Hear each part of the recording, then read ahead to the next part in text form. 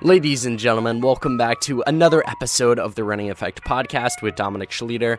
I'm your host, Dominic, and back on the podcast today is the one and only Cole Sprout. For those who aren't familiar with Cole, he's a junior at Stanford University, and over the past few years, Cole has slowly cemented himself as one of the top runners in the NCAA. I want to say this past indoor season, he ran 3:56 in the mile and 13:24 in the 5K, and then he's also a multi-time All-American, both on the track and on the grass. Today's conversation was very, very deep and philosophical, and I thoroughly enjoyed it.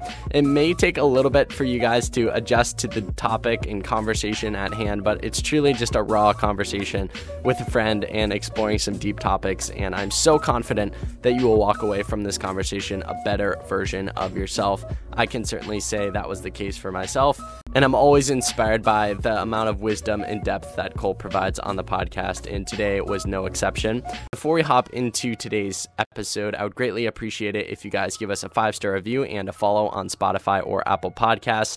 If you have not yet done so already, it takes between 5 and 10 seconds of your time and helps us out exponentially. And then something all of you can do right now is share the show or today's episode with a friend, a teammate, a family member, someone you think would find positive benefit from listening to the podcast.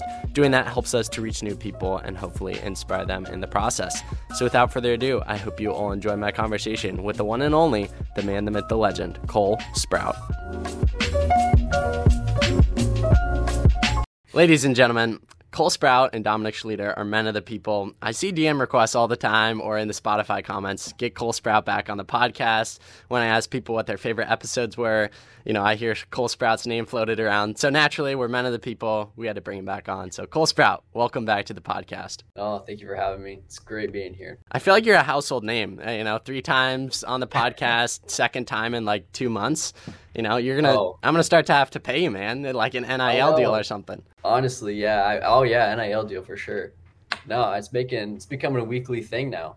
Monthly thing. Yeah, I'm curious actually on the topic of NIL. How big of a thing is that at Stanford? I know like running. Well, I guess I was gonna say not really running, but your teammate and friend Charles Hicks signed a NIL deal with Nike. So like, how big is that within your inner circle of people? Yeah, it's interesting because between like Kai, Charles, and I, obviously, Charles and I are citizens of the U.S., so that doesn't seem like that important of a piece. But Kai being Australian, like he can't technically do NIL stuff while being here because his visa doesn't support that. I think he has a strictly education visa, so he's been trying to find ways of trying to partake in NIL stuff while still being a student here. So that's been kind of an interesting problem that I didn't really think about when I first started getting into the NIL space. But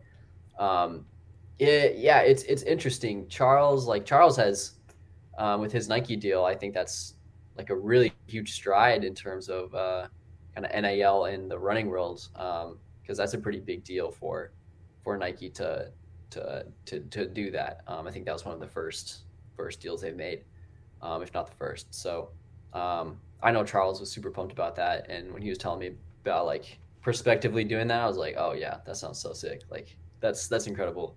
Because we're all big Nike guys, just like working out and running and all their stuff. You kind of, I don't know, you learn to love their stuff, and it works for us. But at like at the school, university level, Stanford is a little more hesitant to adopt a lot of the NIL stuff. It's interesting. Like other Pac-12 schools have kind of created like this NIL pot of money to almost like through the university sponsor athletes and subsidize them.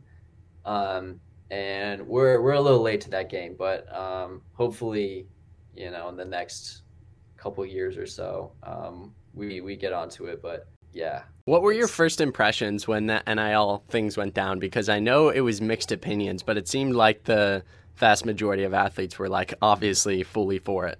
Totally, yeah. I definitely was for it. What's nice is like, or I guess what is nice now, is we use a lot of products, and obviously paying for it is like a necessary, it's like a requirement for the sport. Like, oh, I want to perform well, so I'll buy such and such shoes and gear and electrolyte mix and whatever it is. And so you kind of have to do it. You do what you have to do, but to collaborate with different brands and make money off of like the platform you've built as an athlete is a cool opportunity. Yeah, I guess like that was a really it was a new dynamic to be able to reach out to different companies or them reach out to you, and brands that I normally use. Like I worked with Garmin like over this past summer, and I've worn their watches for almost as long as I've been running. So it introduced like a really cool dynamic, and I think almost everybody was pretty quick to kind of jump onto it. But still, with it being so new, it took like a fair amount of time just for companies, brands, and even athletes to learn how to negotiate and just like work around this NIL space, this like new and unprecedented space. Especially as an athlete, I think it's difficult to try and advocate for yourself and know what to take, what not to. So I've had to become a little more business minded than my CS Simsys degree would allow. So I'm learning a lot of new stuff, getting engaged with all of that, which has been cool. Business negotiations, like even with podcast deals and stuff, it's so technical, confusing, and you learn along the way. Like there are certain things I did in the past that today I would be like, no, like why didn't you ask for a higher price, or like different things like that. So we're going to take a 90-degree turn. Sometimes with guests who I know particularly can go deep, or I've gone deep with in the past, and last episode I did with you was certainly an example of that. I'll bring up a quote to start out the episode. I did not anticipate that deep dive into NIL, although I appreciate it.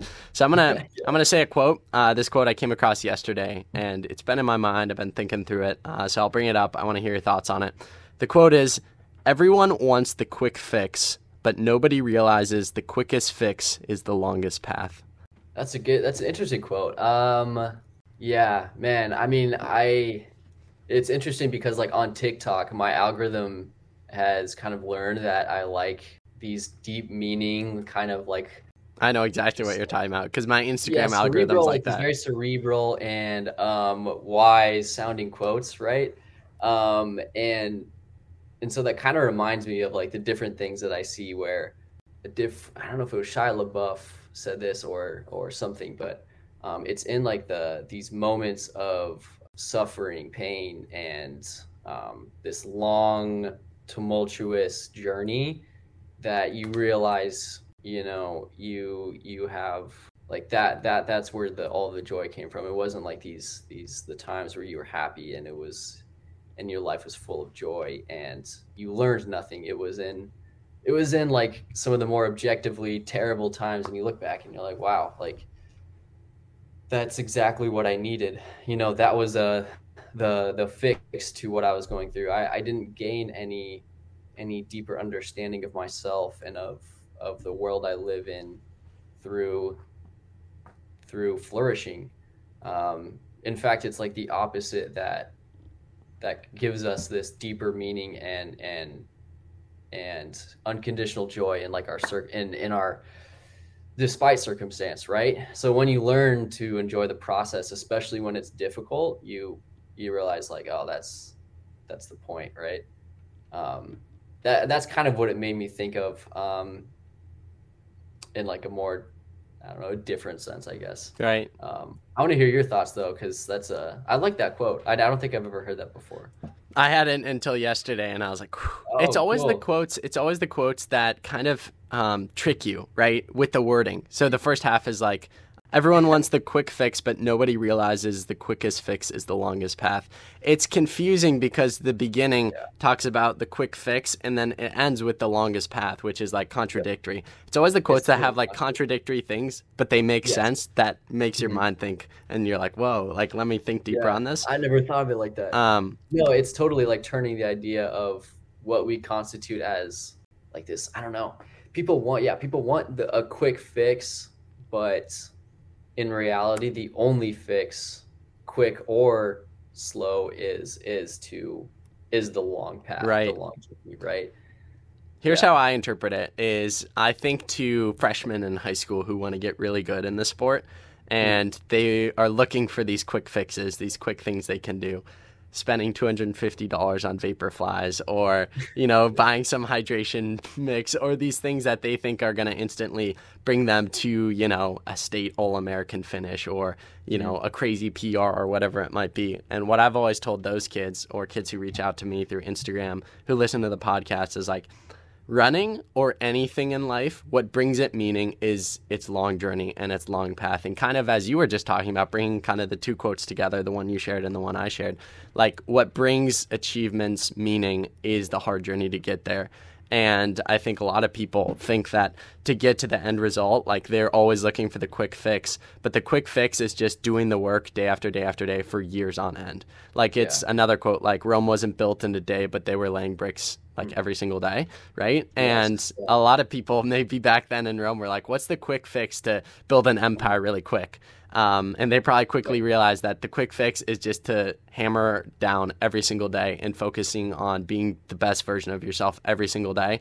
And that's like maybe not like the quick fix, but it's going to get you there faster than taking shortcuts. I think of freshmen in high school again who are like trying to take the quick fix. So maybe they jump up their mileage really quickly and start to do really hard workouts. In the moment, it might be kind of a quick fix where they accumulate fitness quickly. But Cole, you know this all too well. Like those kids, they're going to get injured really quickly. They're going to have to take months off and then they're going to have to start from zero. So what appeared to be a quick fix ended up being valley because they're just stuck in this rut because they're searching for the quick fix and then they get out because the quick fix is never the answer. Whereas the kid who approaches high school, and I think you approached it this way of like, okay, how can I be sustainably great and get to my goals in a sustainable manner and take maybe the long path, but the sustainable one and the one that's going to get me to my results. And through that, sure, you had your set of shortcomings and setbacks, but it was like with that mindset of enjoying the process and focusing on the process and not searching for the quick fix, you were able to train smartly and focus on the day-to-day. And through that, the results came and, 402 miler, NXN qualifier, all that stuff we've talked about in the past. So that's a long rant, but I think that kind of puts it in perspective of like, there's one path or there's the other path. And the one path always looks sexier in the beginning, but it's kind of just like a quick hit to fitness and then it's, high risk. Whereas the other path is more sustainable and the results are going to come better from that. No, that's great. And what I was thinking of was almost pushing this point to the extreme is like, no, there's no quick fix. And arguably there is no fix. There's just the process. What is there a destination? I don't know. Is that a good way of thinking about it? Is that limiting yourself unnecessarily? I think that's a very David Goggins-esque way of interpreting it.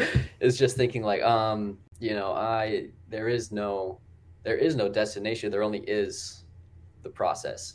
That is the fix. Is consistency. Is laying that brick every day, day after day, right? Like that's all there is. Because I don't know. The way I see it, like every time I reach a goal, like there's immediately I think of what I can do next. So it's like this, as I see it, like a never-ending cycle. At what point are you satisfied?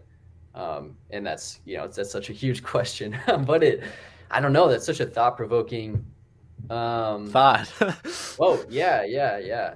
Dude, I don't know. That's so good though. I freaking love our conversations. We're only 15 minutes into it. I'm like, oh yeah, this is awesome, man. I love our conversations. No, I love the quotes. It's such like I don't know. Yeah, it gets the mind going, and there's so much you can talk about. Our kids one day are gonna listen to this and be like, "What were our dads talking about?" But going off of what you were saying, well, one thought is like these conversations are always the most impactful. As like when you're searching for the answers within these questions and knowing that thousands of kids who are going to listen are also probably pondering these questions or are going to now. That's why these conversations are like meaningful. And I'm not saying I won't ask you about like your training or races later on in this conversation, but it's like almost like a lot of times I view those conversations as shallow because they're unrelatable to a lot of people. Like how many listeners can relate to a 28, 30, 10K or whatever you just ran?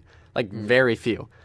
So it's talking about the parts of that race and the parts that have made you the person and athlete that kind of make these conversations relatable and meaningful to the audience and to the listener, and most importantly, bring them value and benefit. But going off of what you were saying, I really love that thought. And there was a quote, a saying I came across that is equally thought-provoking and kind of encapsulates what you were saying, that the journey is the destination, which I thought was really interesting. Like the journey itself is the destination, kind of as you were talking about. And I don't know. I think there's some truth to that, because as you could win every NCAA championship, like in every season you have left, and you'd probably still want more. As remarkable as it would be, you would then be like, when's the U.S. championships? Like, how do I make like a world team or Olympic team? And then once you do that, it's like, oh, how do I win a medal? And then once you do that, how can I win a gold medal? And then once you do that, how can I break a world record? And then once you do that, it's like, how much further can I go? And that's why I think it's important to cherish the little moments. And as I'm here as a senior in high school, I have actually had thoughts that I kind of regret not cherishing the moments my sophomore and freshman year, when I was searching for the next thing so much that looking back on those accomplishments now, I'm like, wow, that was really impressive. Why didn't I soak that in? And that moment, I was searching for the next thing. But years removed from it, I'm like, I would do anything to go back and, you know, give that kid a hug and be like, soak this in. That performance was awesome. You know what I mean? Yeah. Yeah. No, and the fact that the performance itself is like a fraction of a percent of everything that constitutes that performance, right? Everything that led up to it is really what is meaningful about it. So if you can't learn to acknowledge and cherish all those moments, like you really can't appreciate the moment when you're in it. So that's something that I'll never perfect, but is what I'm always trying to get better at, because it's such a valuable and such like a life-giving mindset to have. Just I saw a video last night, and it was it was Steve Harvey talking about changing, like, I don't know, it's common to be like, oh, I have to get up and go to work, and I have to go to school today, and I have to go and run 10 miles this morning, and I don't want to. But if you change just like one word in that and saying like, I get to, it like immediately changes like the meaning of what you're doing, and it changes the entire mindset you have.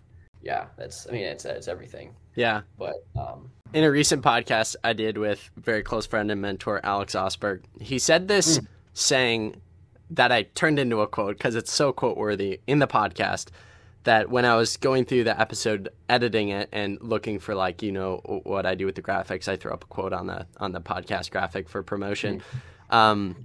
I found him saying this, and I think it encapsulates everything we're saying really well, and is kind of thought-provoking for me in this stage of my life. Alex said, "So often we rush through ordinary moments, waiting for the promise that extraordinary moments have to offer, and only in hindsight do we realize that those ordinary moments sometimes hold the most meaning." I think it's so true. A lot of times, maybe I'll look on Spotify's charts. Like this past week, I'm like, oh, we're on Spotify's charts for top sports podcast for the third week in a row. Like, truly remarkable. Then I go scrolling on the other app. This conversation right now, even though it may seem like an ordinary moment, is so much more meaningful to me than like any result. And I think you could probably, maybe speak on this, talk about the same thing of like, the races are really meaningful, but a lot of times it's just the double, the second run of the day, or, the hanging out with friends and watching the sunset that sometimes holds the most meaning. And in the moment, maybe isn't extraordinary, but looking back on it, you're like, even though it was an ordinary moment, it had a spice of extraordinariness. And reaching any success requires so much. It's so ordinary and boring to be consistent, doing the same thing every day, because that's what constitutes success at the end of the day. If you were to look back from the result and into the process that made you arrive there, you have to pretty much be disciplined enough to get up and do the same thing every day. And it's not sexy at all. It's not that interesting while you're doing it, if you allow it to be anyway. But yeah, that's why it's so powerful to be changing, the perception that it's an ordinary moment to flipping the result being, oh, that's the feeling I'm chasing, and flipping that and making that the process, like, oh, like this double could be the defining moment of my season, right? Like, and I get to do this. I got up out of bed and I feel not great, but I I still can get out the door, and I know, like, after a mile or two, I'll be feeling good. I'll be out in nature. I'll be out on a campus that's just covered in absolutely beautiful trees and greenery, and I'm running past the lake. Like, there's just so many ways to frame it that takes the ordinariness out of it. And then, it just makes it so much more enjoyable. You look for those ordinary, what you used to constitute as ordinary moments, because it's not anymore. It's just so much more. Yeah. When you're in something like an injury as well, I feel like in those moments when you're cross training or you're swimming or you're not able to do anything depending on the injury, those are the moments when you think to past times when you were able to run or crush workouts or crush long runs or races, and you're like, I would trade anything in the world to experience that feeling again. And that almost brings the runs, the doubles, the moments that running absolutely sucks in the moment meaning, because it's like, oh, I remember when I was on the bike working my butt off and I would trade anything for this. And even though this run sucks right now and it's so hot or my legs are heavy or sore, like, that version of me would do anything for this. So as you were saying, kind of switching your mindset from like, I have to do this double to like, oh, I get to do this double. And me 3 months ago when I was injured, like, would have died to do this, Exactly. Do you have those feelings now? I mean, I know you had an injury a few months ago. Like, do you have those feelings and thoughts now? Totally. I try to hold on to that feeling of losing the ability to do what I love, and framing everything I do now, all of the monotonous tasks, all the consistent doubling and working out and all of that. I try to frame it in a way that to make me appreciative of the fact that I'm out there. That just that simple fact that I'm out there doing it, I'm healthy. Because I was on the bike. I was on the bike for hours on end, and it gives you a lot of time to think about, oh man, you're seeing like your teammates out practicing, warming up, and it just reminds me of it. It gives meaning to all of those ordinary tasks, all of those ordinary days. So yeah, part of keeping that meaning is just to not forget, like, how in comparison, the period of injury, cross training, and all of that, the inability to do what you love, is just so important. Because when you lose that mindset, that the memory of what it's like, then it's ordinary again. But I mean, ordinary isn't bad at the same time. You don't necessarily have to change the mindset that, oh, I have to make this something that it's not. Sometimes it's taking the moment as it is, and finding ways in which maybe it's more than that. Like, oh, this is so peaceful right now. I'm just out and I'm in my own thoughts. Like, this morning I did like a little 6-mile run just to cap off my weekly mileage. And it was a little overcast, a little drizzly. So objectively, it wasn't like that nice of a day, but I was like, oh man, it's so cool out. I'm listening to some mellow 70 hits right now. And it's what it needs to be right now, and that's it. And I was thinking of being on the bike and how tough that is. It's beautiful to be able to get out, go for a run, no pain. Legs are a little sore, but I'll take that. Do you ever get frustrated or think about how the outside world really glorifies specific performances or the flashy stuff? And a great example, I had Kai Robinson on the podcast a few months ago, and in the beginning we talked about a 10-mile tempo that he and you did. I think you were right behind him towards the end. 10 miles, 4:48 average. And that video on Instagram has over it's like up to 400,000 views. like people just went nuts about it Mm. because it's so flashy, right? Like 10 miles, Yeah. 4:48. Like most Yeah. people watching that probably can't do that for a mile. So it's like out of this world. And that's why like it just gets clicks.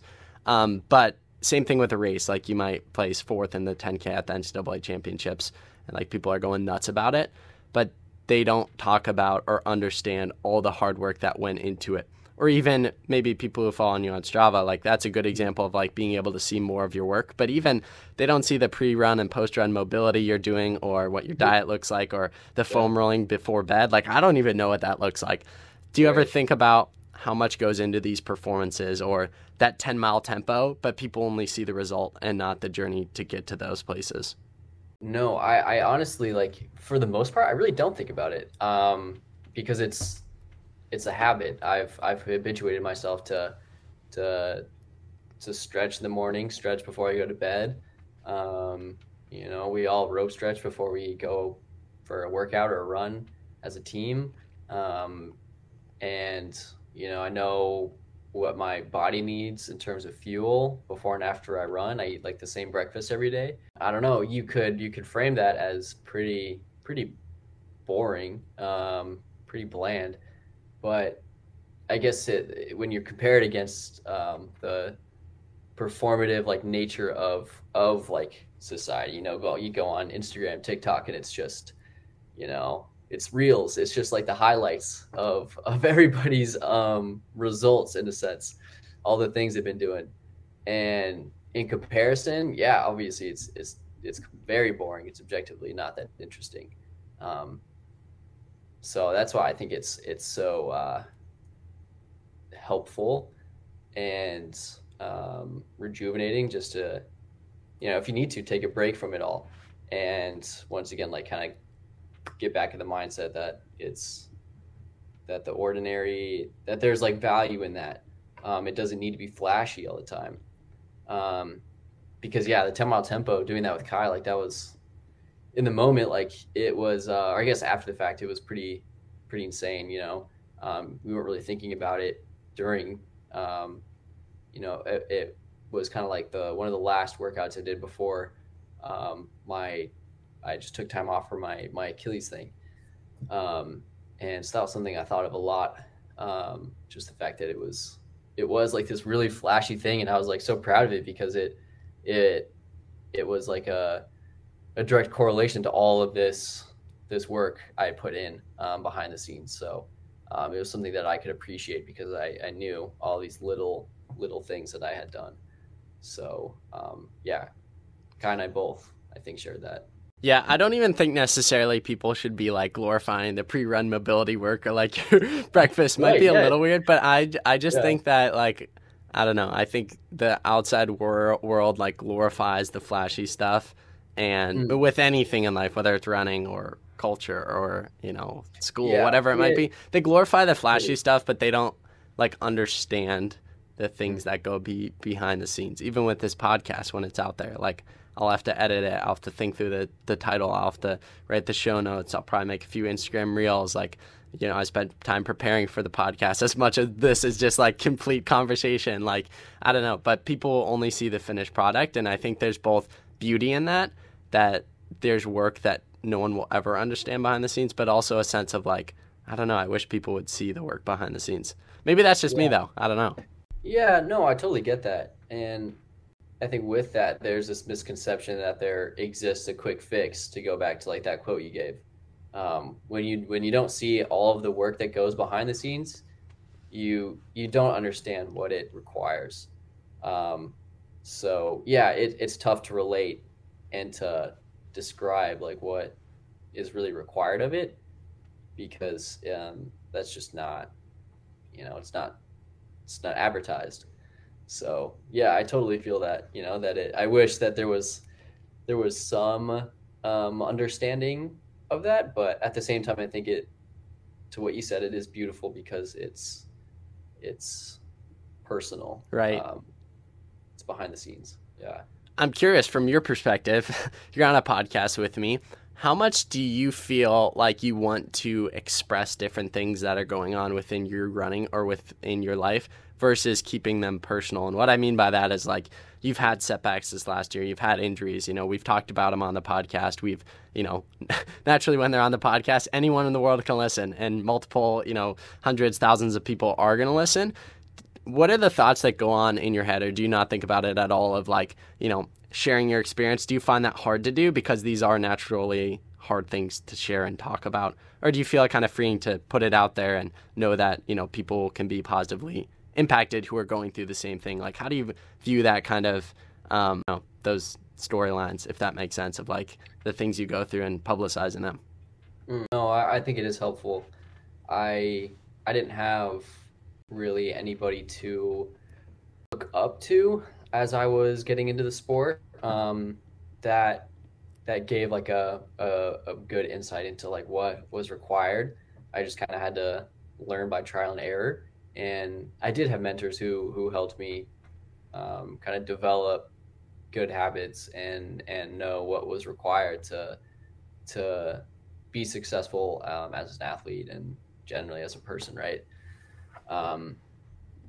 But yeah, I think for the most part, it's helpful to go against this very common narrative that there's quick fixes in everything, and because I personally would like to know, like, what do the best athletes in the world, like, how can I get better? How can I be like them?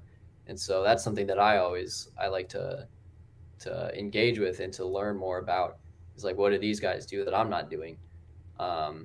And although it is like a personal and maybe difficult, I don't know if difficult is the right word to say, but yeah, obviously there's something like an injury that's not like, part of me as an athlete wants to be invincible, right? Like, I don't want to show any type of weakness.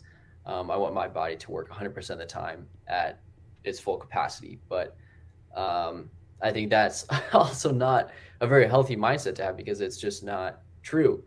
But if you look purely at the narrative that's on your Instagram feed, that's what it looks like.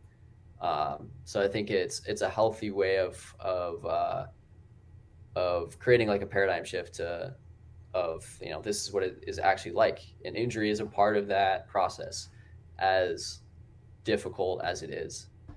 And so if I can use that as a learning experience, as a way of educating other people, other athletes, then I feel like that's part of my responsibility as an athlete, to be honest. There's a saying, comparison is the thief of joy, and I certainly think that is a true statement. How do you approach comparison? You've mentioned a few times that, when you go on social media, it's a curated feed of people's like highlight reels. Obviously, I completely agree with that. I think everyone listening will agree with that. I think it's certainly true. Even you, like, and I don't think this is a bad thing. I would do the exact same thing. You're going to post after an achievement at NCAAs. You're not going to post in the middle of an Achilles injury, like, hey guys, going through an Achilles injury, like, what's up? Everyone congratulate me in the comments. Right. So I'm just curious, how do you personally approach comparison, both in the real world on social media, but also within a hyper-specific competitive environment that is NCAA Division I running, where you have to be at your best to compete for titles, to compete for All-American spots, even on your team, I think Kai had this really good saying that there are no back-to-back days that the same person's the best on the team. Like, people are constantly raising the bar. So how do you view comparison, and how do you kind of work through maybe some of the negative aspects of it? I think my faith is something that is really pivotal in this like comparison.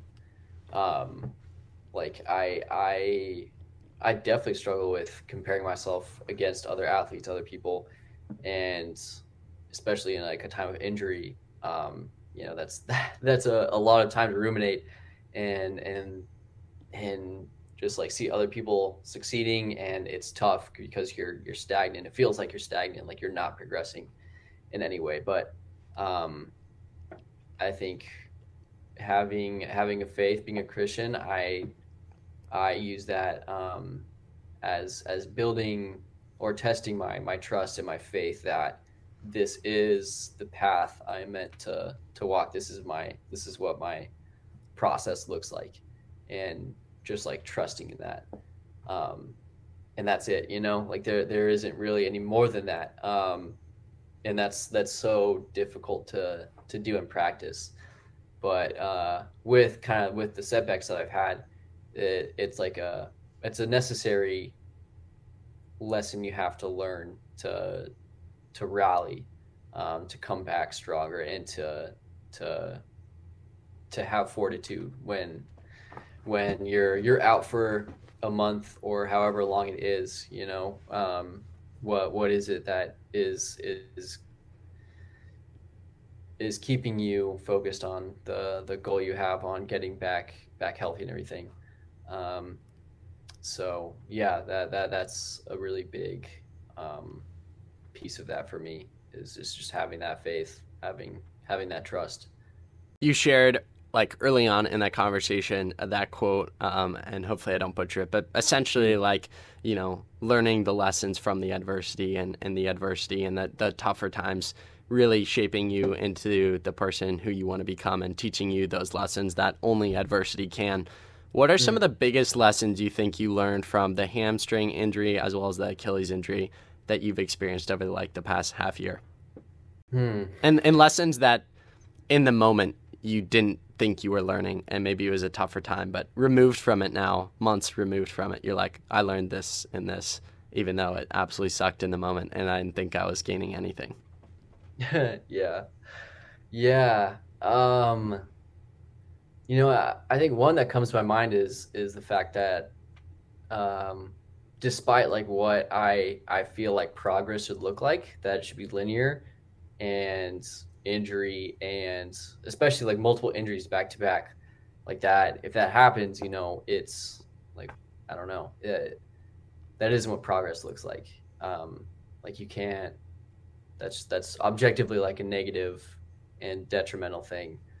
But I think something that I've learned through that is that, yeah, progress is definitely not a linear process. And I don't know. I think I'm still learning lessons even after like removed a couple months from injury.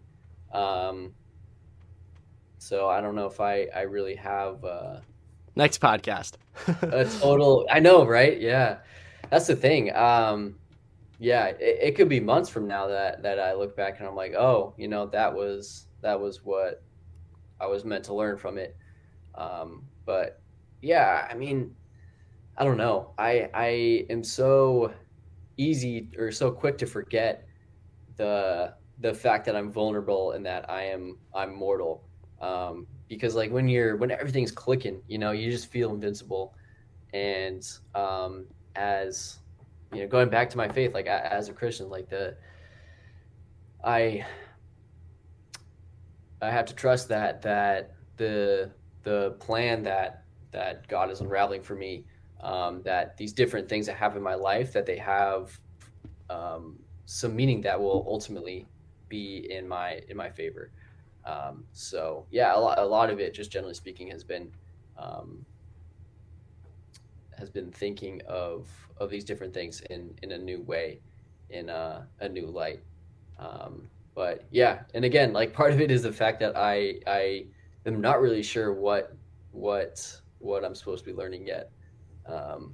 So maybe that's a lesson. The fact that I don't know what the lesson is.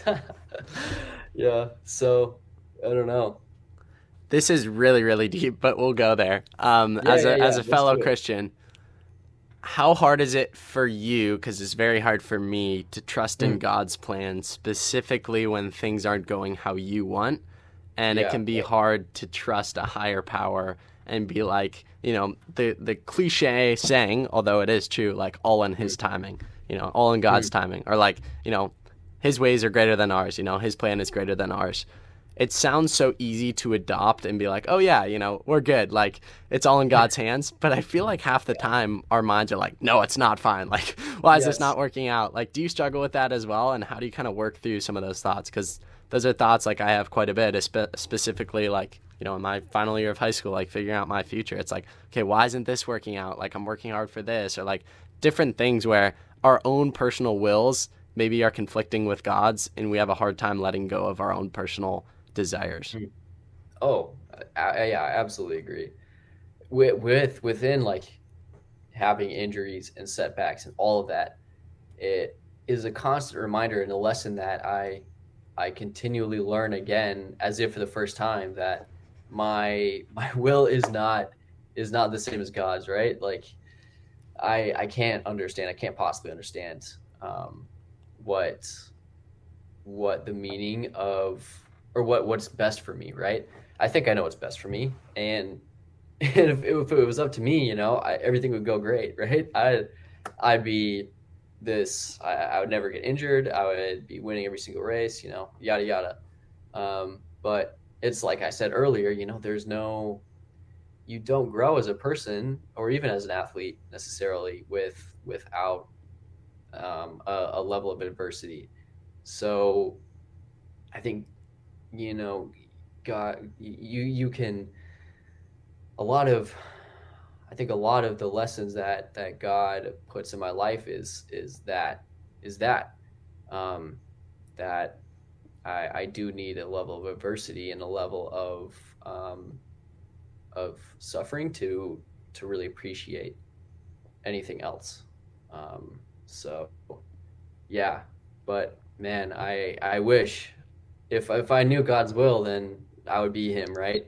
So I've just had to learn to be okay with not knowing, and to be okay with not understanding.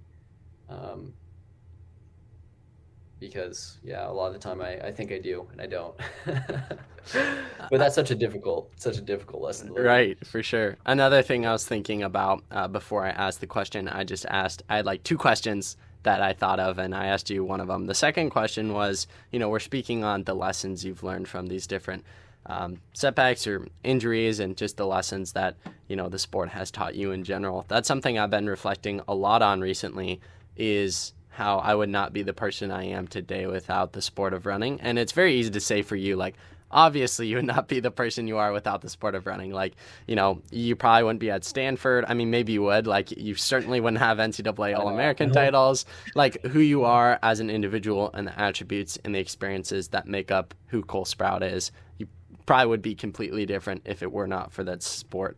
How often do you think about how powerful sport is, whether it's running or something else, and how there are certain lessons that only sport can teach you? I think about it somewhat often, yeah, because it's so influential in my life. It's a lot of what my day is made up of, a lot of what I structure everything around. So I can't help but think of how it has shaped my life, and how it would be radically different if I never had it in my life. And it's interesting because I'll never know. And in one of my philosophy classes, we're talking a lot about like free will and whether or not we have it, and what that looks like in our lives, and how our lives could look differently if we do certain things. So but it's so I'm like I'm continually thinking of how my life would look if I didn't have sport. And I think being somewhat removed, I'm still in the sport obviously, but just like looking back in like how I got into the sport and where it's led me, like I think God, I don't know, I can't say what God has intended. That would be a little rash on my behalf. But I mean, I'm so grateful because like you said, it's opened so many doors for me. I'm at some place that I never could have gotten to without it in my life. I like that you gave me the benefit of the doubt of getting in on my own to Stanford, but unfortunately, that's definitely not the case. but yeah, that was the gift that God gave me to to live his purpose, to share his word, and to build my platform on. So yeah, I think in all of that, in the lessons that he's taught me, it's that, I don't know, some and that's the thing, like obviously it's such a clear, like, oh well, this is my gift, like it's opened like a ton of doors. It's obvious that like this is something that God has given me.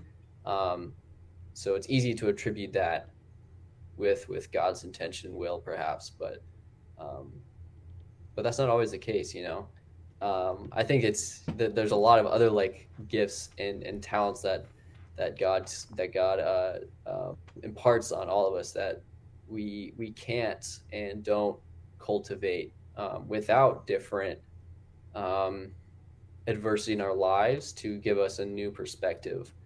And maybe that's the only time that we can realize, oh, like there's this whole side of me that I never really knew about. And that's where the growth happens, I think. So I don't know. I went off on a complete tangent, I but love it, bro. I just like, I was thinking, I was like, oh, that's kind of good. So I thought I'd say that. Yeah, but I don't know. I'm saying this now. We need a monthly podcast episode where I can just go deep into philosophical topics, because after last episode, when we randomly somehow went down a philosophical rabbit hole, although it happened in this episode too, I was like, I really enjoyed that. I really liked that. And people received it well. And I was like, I want to do that more. But there's so few guests, and this is just being honest with you and honestly being vulnerable with the audience. Like, I don't think half my guests could speak the way you just did, or speak on the subjects, or answer the questions. I think, to affirm you, and please accept it, you are a fantastic individual who has gone leaps and bounds within these areas of thought and study, and it shows in your responses and in your answers. And also you might be like, well, I kind of gave you half answers, or I don't really have it figured out. And it's like, exactly. That's the whole point of philosophy, is that you don't have it figured out, and you're trying to, find the answers and find meaning in adversity and all the different things we talked about. So I greatly appreciate you going in depth on these subjects. And I do have a running podcast for a reason, and I would never do this with the first episode with someone, but like, I don't know, these are the things that bring out value to the listener and to the audience, are the deep subjects, because very people are doing it. Yeah, I could talk about your Strava and go through every run with you, and it would probably be kind of cool, but like, it's not the same level of value than talking about specific subjects that are deep and meaningful, and you're trying to figure out, I'm trying to figure out. So I don't know, there's some rambling on our discussion today, but I love it. It's like you said, it's not as relatable. If I'm talking about running whatever time at whatever national competition, there's a very small subset of people who can definitely can relate to that, and who maybe even care. So yeah, I think having like these talks are just like, I don't know what it means to find purpose and different conditions of being human.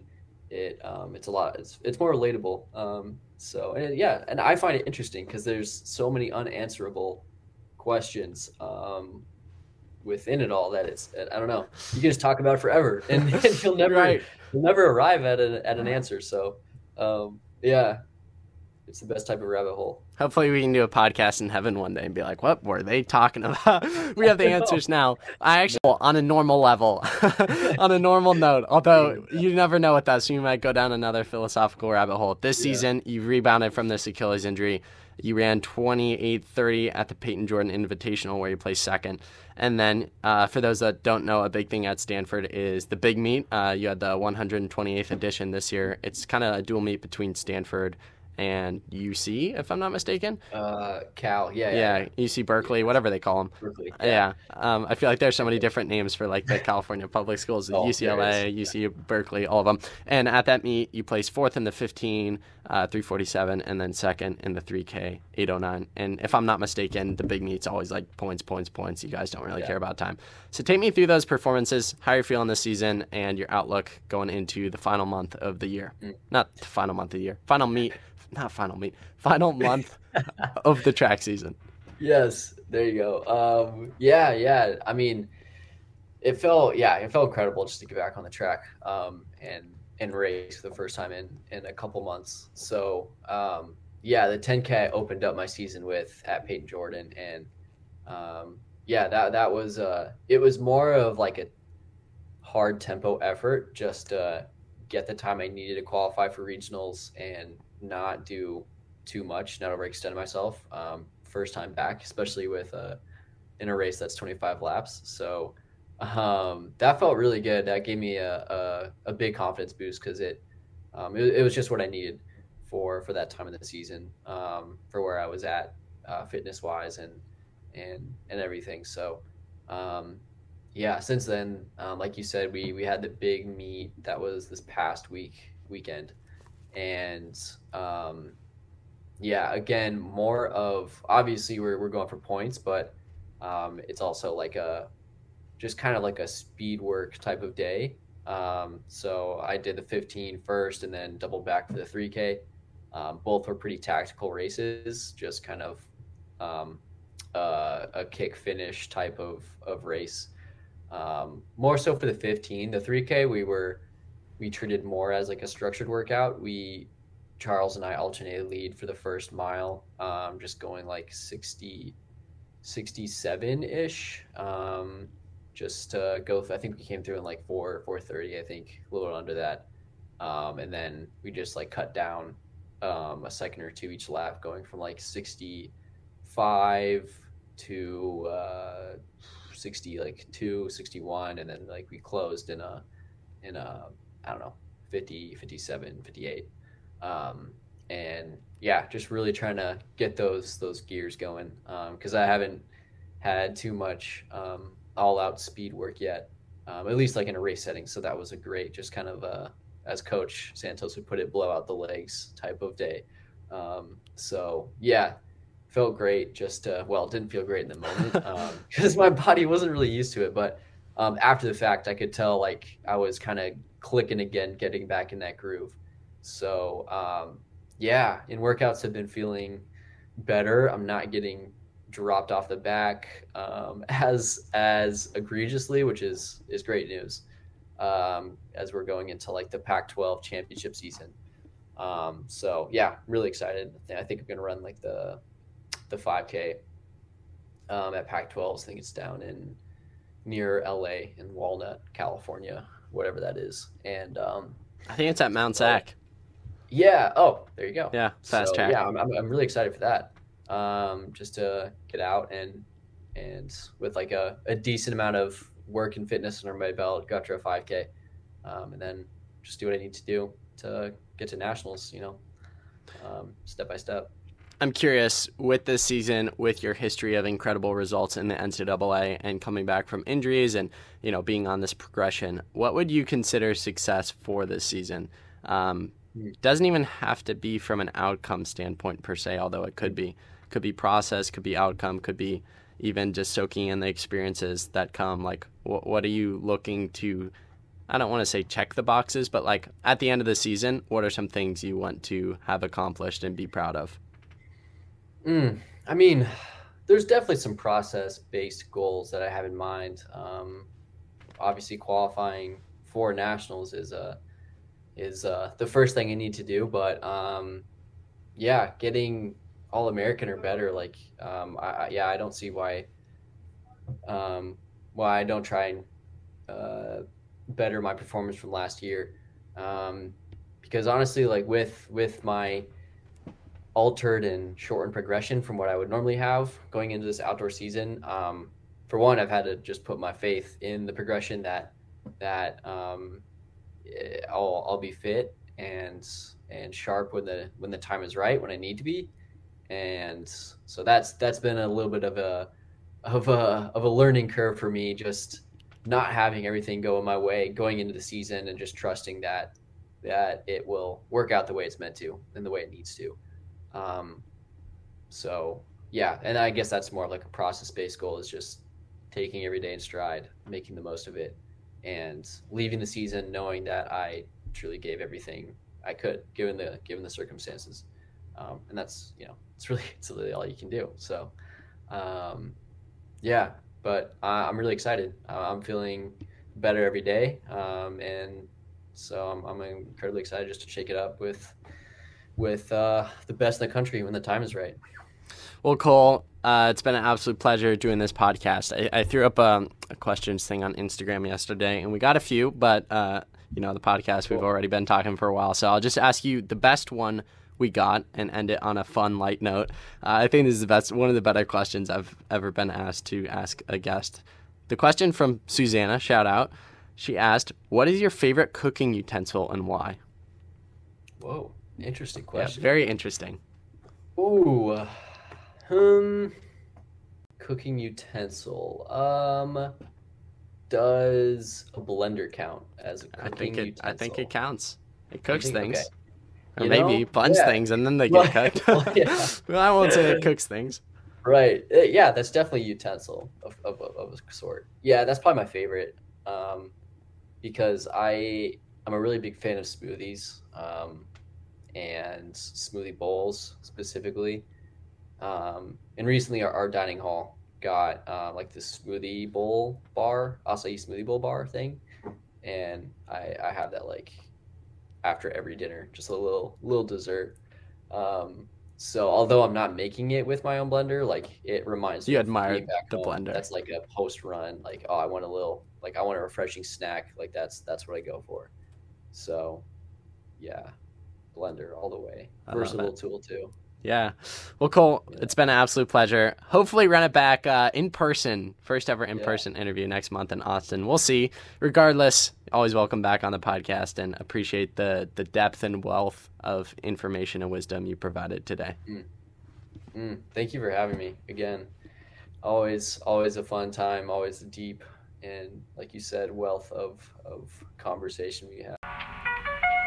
Thank you so much for listening to today's episode of The Running Effect with Dominic Schlieder. I don't take your time for granted, and I hope that today's episode impacted you and left you walking away inspired and all the more motivated to chase after your biggest goals and walking away a better version of yourself. Make sure you're following the podcast, have given us a 5-star review, and consider sharing with a friend. Through that, we can reach new people and hopefully inspire them in the process. Also, make sure you're following us on social media at The Running Effect to stay up to date on all the exciting projects and all the new episodes coming out. Generally, we release 2 to 3 episodes per week, so stay tuned for all of those coming your way shortly. I hope your running and life is going well. Guys, keep chasing mastery, and I will catch you in next episode.